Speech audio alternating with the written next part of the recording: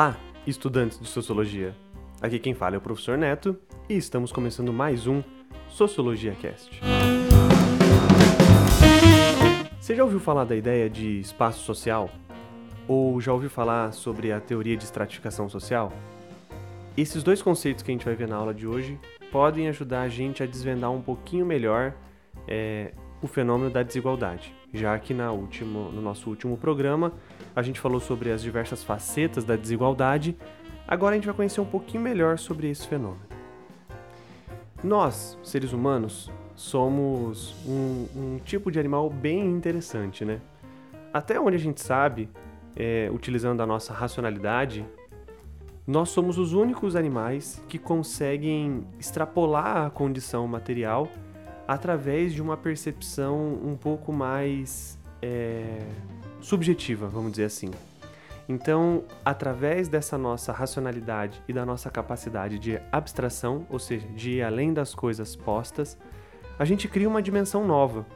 A gente cria uma dimensão que eu já comentei, que eu acabei de falar, subjetiva, mas também que leva o nome de simbólica. Então a gente consegue especular e pensar sobre várias coisas que os outros animais, ao que a gente sabe, né, utilizando a nossa realidade, a nossa racionalidade, não fazem. Então a gente consegue ter especulações sobre o que é a alegria, a gente consegue ter uma certa disposição em pensar o que é o amor, a gente criou um certo tipo de linguagem que a gente consegue se comunicar, isso que eu estou fazendo com vocês agora. Além disso, pensando nessa ideia de comunicação, a gente criou essa coisa chamada internet, que é uma coisa absurda, a tal ponto que você consegue conectar pessoas de todos os lados, trocar informação com todas as pessoas que estão no planeta ao mesmo tempo, quase que ao mesmo tempo. Ou seja, tudo isso, além de uma condição material, faz parte dessa dimensão simbólica. A gente pode também pensar que, além da condição física, ou seja, vamos pensar assim, das condições físicas, existe uma dimensão social. O que eu quero dizer com isso? Quando a gente fala na geografia ou quando a gente pensa nas questões materiais, a gente está falando de um certo espaço físico, né? Um espaço que tem uma latitude, uma longitude, um espaço que tem uma certa posição no globo terrestre, né? E no universo também. Contudo, quando a gente percebe essa dimensão do simbólico, a gente também vai começar a perceber que existe uma dimensão do espaço social. Vamos perceber, começa a aparecer para nós uma dimensão de uma outra coisa que não é física, mas ela tem o seu pezinho no simbólico. E isso é chamado de espaço social. O espaço social, então, nada mais é do que uma contribuição ou uma construção simbólica em cima de um certo espaço físico. A gente quer dizer que existe um espaço físico e esse espaço ele vai determinar muitas coisas, porém, juntamente com esse espaço físico, há uma certa construção simbólica desse espaço físico que vai ganhar o nome de espaço social. Para a gente conseguir identificar o que a gente está falando de espaço social, a gente tem que perceber 4 princípios que vão definir o que a gente está entendendo sobre espaço social. O primeiro princípio é de que as posições que são ocupadas nesse espaço social, por isso que a gente pode falar de posições sociais, elas devem ser pensadas em conjunto. Ou seja, se a gente pensa em uma determinada posição social A, ao mesmo tempo que a gente fala dessa A gente tem que levar em consideração a posição B. Essas duas posições sociais, elas devem ser pensadas em conjunto. Portanto, se existe uma classe alta, automaticamente vai ter que existir uma classe baixa ou uma classe média ou alguma outra classe que vai ter alguma relação com essa classe alta para dizer, olha, essa classe é alta por conta dessas características que são diferentes da classe baixa ou da classe média e assim por diante. Então, todas as posições sociais no espaço social devem ser pensadas em conjunto, em uma relação. Quando a gente fizer isso, vamos chegar no nosso segundo princípio, que é pensar as posições sociais em uma certa estrutura social. A gente pode pensar podemos pensar o seguinte, em todo o espaço social, ou a maioria deles, se a gente pode pensar nessa construção simbólica, ele vai partir de um pressuposto de uma certa estrutura. Isso significa dizer que existem já posições pré-determinadas historicamente, e essas posições pré-determinadas historicamente vão estabelecer alguns lugares específicos.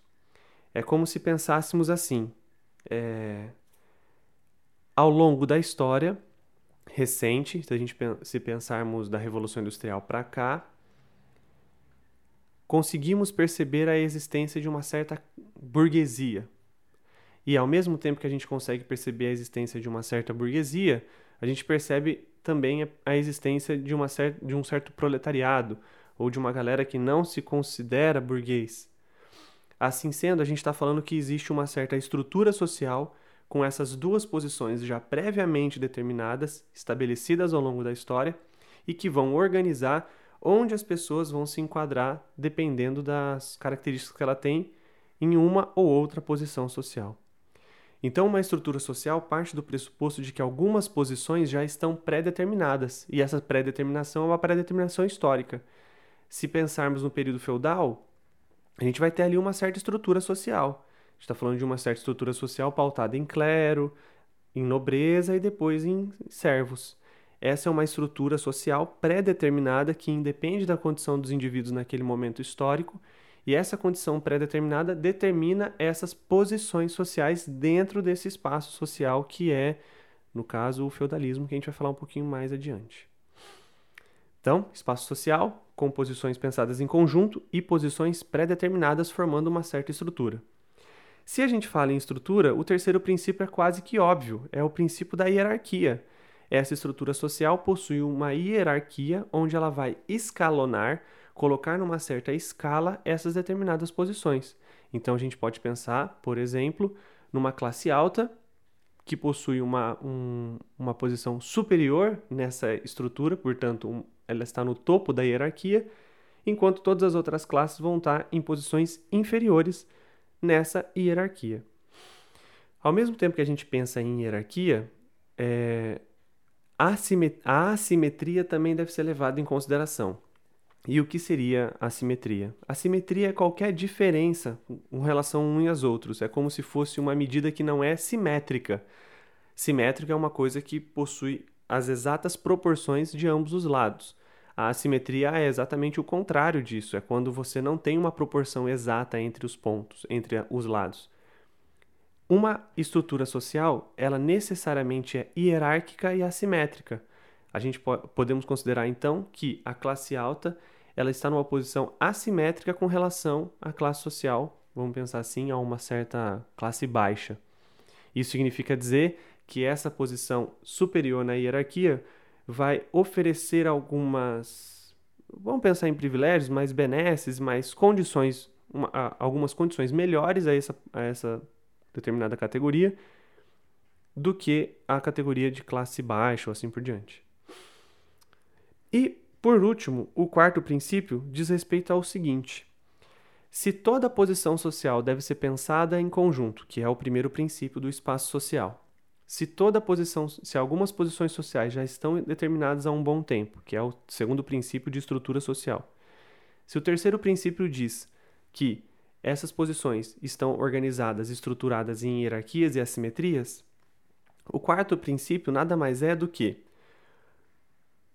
cada grupo ou indivíduo que ocupa uma determinada posição social, que a gente falou previamente, essa determinada posição possui algumas características em comum. E os indivíduos que participam dessa determinada posição formam um grupo com algumas características semelhantes, compartilham de algumas características, sejam elas físicas, de gosto, de comportamento, de financeira, de visão de mundo e assim por diante. O quarto princípio dessa noção de espaço social é de que cada posição social vai formar um certo grupo com características em comum e que vão organizar esses indivíduos nessa determinada posição. Então, é possível perceber qual posição social um indivíduo ocupa ou um determinado número de indivíduos ocupa pelas características que eles compartilham, e aí a gente vai conseguir encaixar eles num certo grupo, portanto a gente vai perceber em qual posição esse grupo está. Vamos pensar no seguinte exemplo, para ficar claro.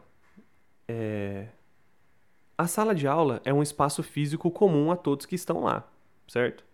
Quando entramos numa sala de aula, todos os indivíduos ali compartilham quase que o mesmo espaço físico. Obviamente que não mesmo, porque existe a lei da física que dois corpos não ocupam o mesmo lugar no espaço. Mas vamos pensar numa sala de aula, 10 por 10, eu não sei fazer essas metragens aí, 5 por 5, 3 por 3 metros quadrados.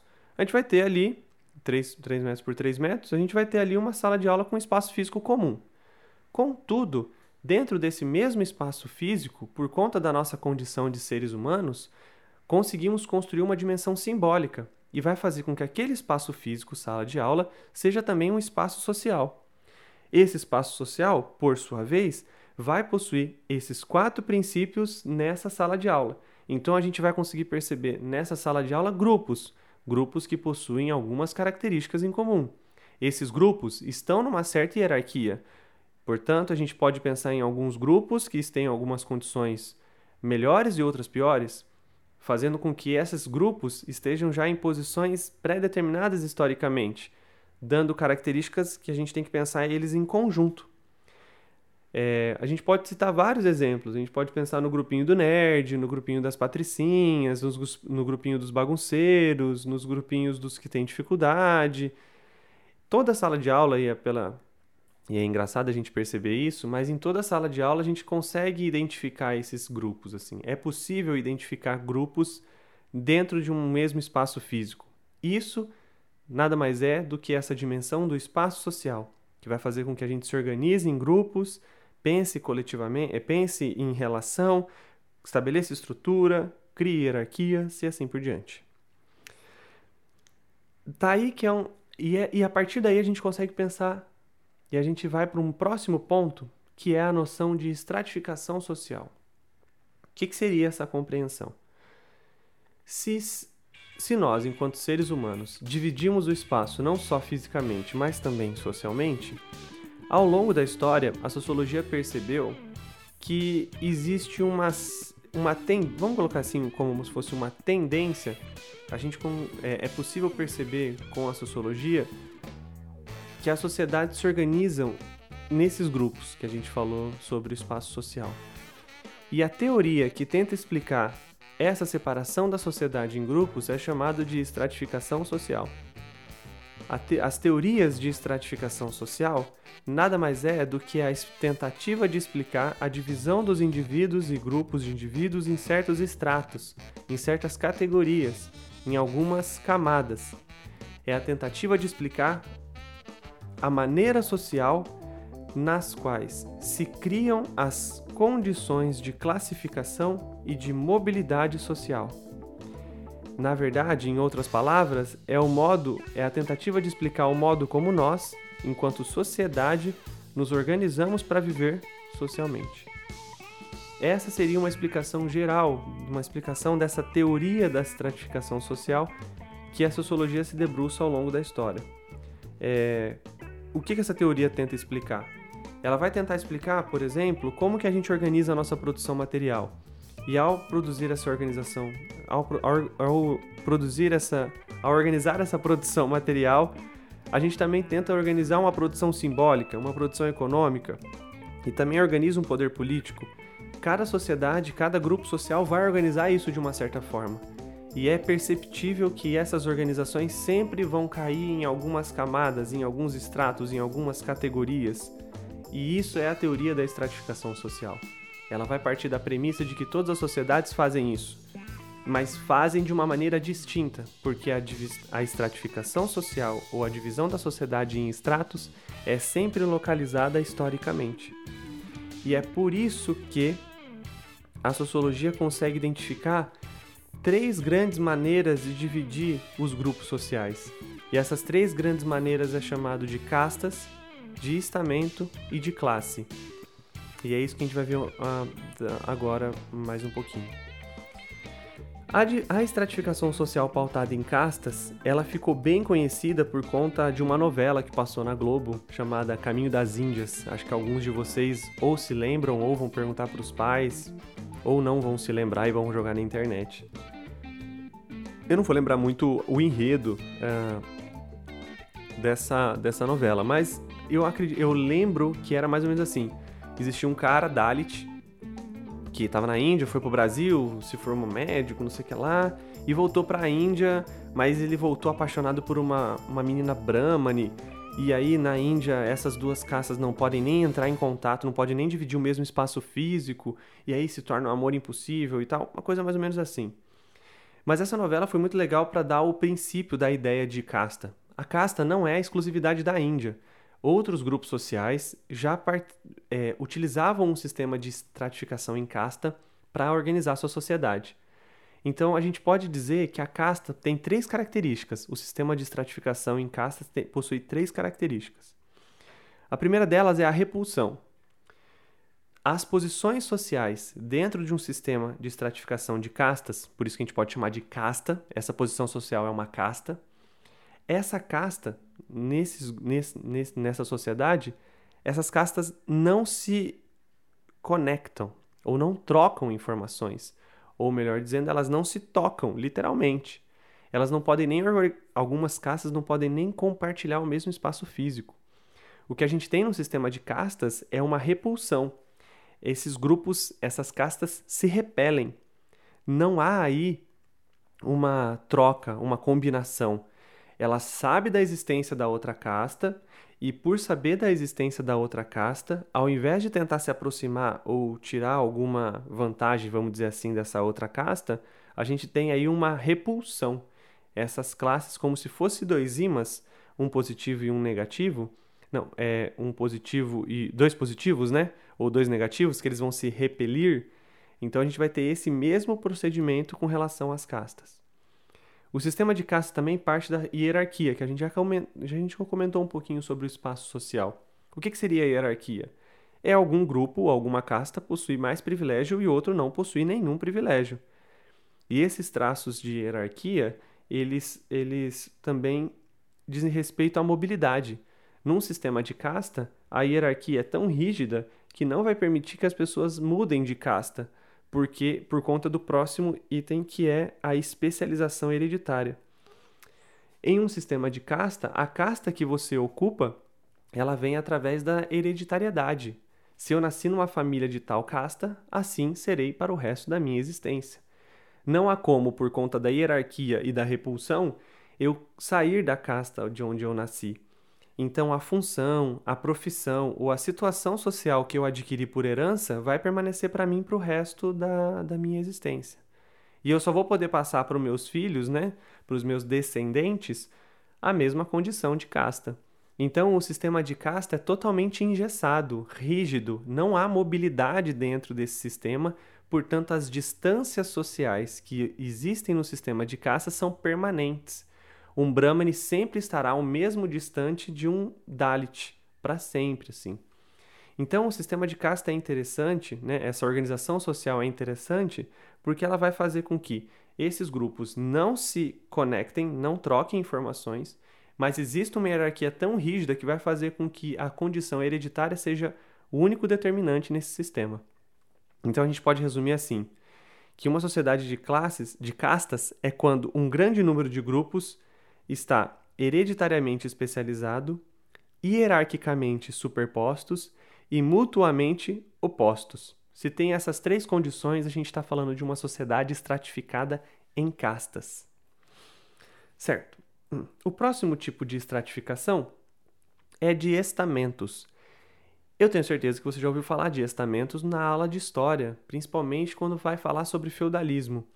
E é aí realmente onde o estamento vai ganhar, a maneira de dividir a sociedade, de acordo com os estamentos, vai ganhar mais visibilidade. Então ela ocupa um período histórico bem específico, contudo, ela também, esse tipo de estratificação também acontece na sociedade que a gente tem hoje, que é a sociedade capitalista. E aí quem vai falar um pouquinho disso vai ser o Weber e a gente vai ver isso no nosso próximo programa. Mas o programa de hoje, para a gente entender o que é estamento, diferente de casta, é o seguinte. O estamento, ou seja, o estamento que você ocupa, o sistema de estratificação estamental, vai organizar a sociedade em estamentos e o estamento que eu ocupo é mais uma compreensão do direito e do dever que eu tenho do privilégio ou da minha obrigação do que uma condição hereditária.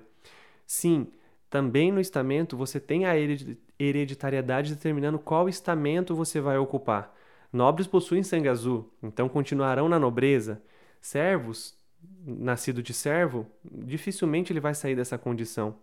Mas não é só pela questão hereditária. Existe dentro do estamento, e para ele funcionar tem que existir isso, uma compreensão da função social que o estamento que eu estou possui. Então, por mais que naquele contexto do feudalismo existisse uma certa insatisfação, mesmo que às vezes não tão aparente, na forma de estratificar a sociedade, você tinha uma compreensão de que, olha, beleza, eu nasci nobre, tenho o determinado sangue azul, então é isso aí que vai ser mesmo, e eu sei da minha função social dentro dessa divisão estamental e tá beleza. Da mesma forma que o servo vai falar, poxa, eu não tenho essa condição privilegiada de um nobre, então é isso que tem que ser mesmo, eu entendo. Não é uma aceitação plena, mas é uma compreensão da função social que executa.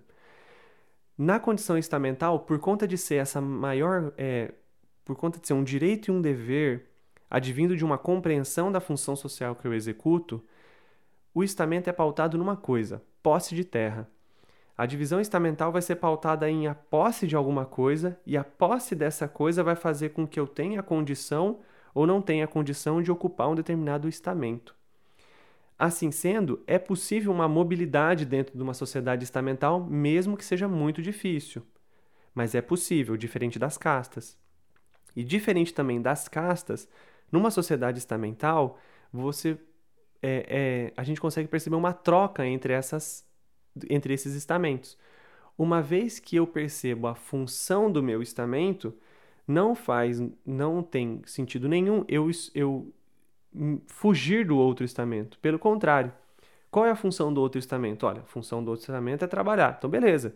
Chega próximo de mim aqui, a gente vai trocar, você vai prestar o seu serviço, eu vou prestar os meus, e a gente vai continuar vivendo nessa sociedade estamental.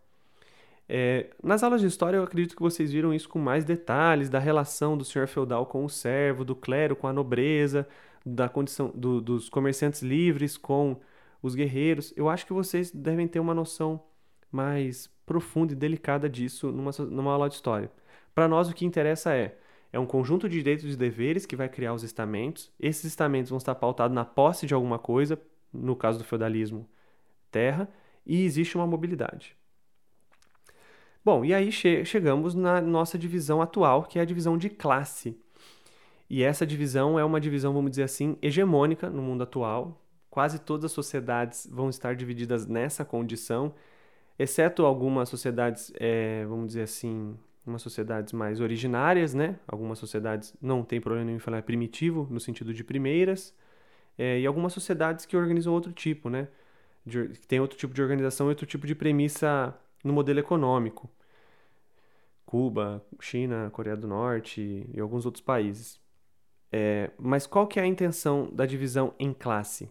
Principalmente, a novidade do sistema estratificado em classe é a liberdade. O sistema de classe parte do pressuposto de que essas posições sociais que os indivíduos ocupam pode ser alterada radicalmente, tanto para mais quanto para menos. Em uma certa hierarquia na sociedade de classes, essa hierarquia ela existe uma certa estrutura, mas a liberdade, a transição e a mobilidade entre as classes é super possível. Então, um indivíduo que porventura nasceu numa classe baixa, ou numa classe de proletário, ou numa classe C, ele pode, ao longo da história e da existência dele, em teoria, avançar algumas classes, subir algumas classes e terminar a vida numa classe A, ou numa classe alta, e assim por diante. Mas também ele pode cair. Então, a grande diferença do sistema de classe para os outros tipos de divisão social é a liberdade de mobilidade. A divisão entre classes é pautada nisso. E para a gente deixar um pouquinho mais claro o que a gente está entendendo por classe, a gente tem que fazer uma divisão da seguinte forma. Existe uma concepção dizendo que classe é a posição que você ocupa no modo de produção. Então, se você é dono do meio de produção, você vai estar na condição de burgueses, de empresários, no sentido de grande capital e tal. Ou você pode também estar numa condição de não proprietário do meio de produção. Então você vai ser um proletário, você vai ser um operário, um pequeno burguês, você vai ser um camponês e assim por diante. Então existe essa concepção de classe que vai te colocar num certo espaço e num certo lugar no processo de produção, mas existe também uma concepção de classe pautada no consumo.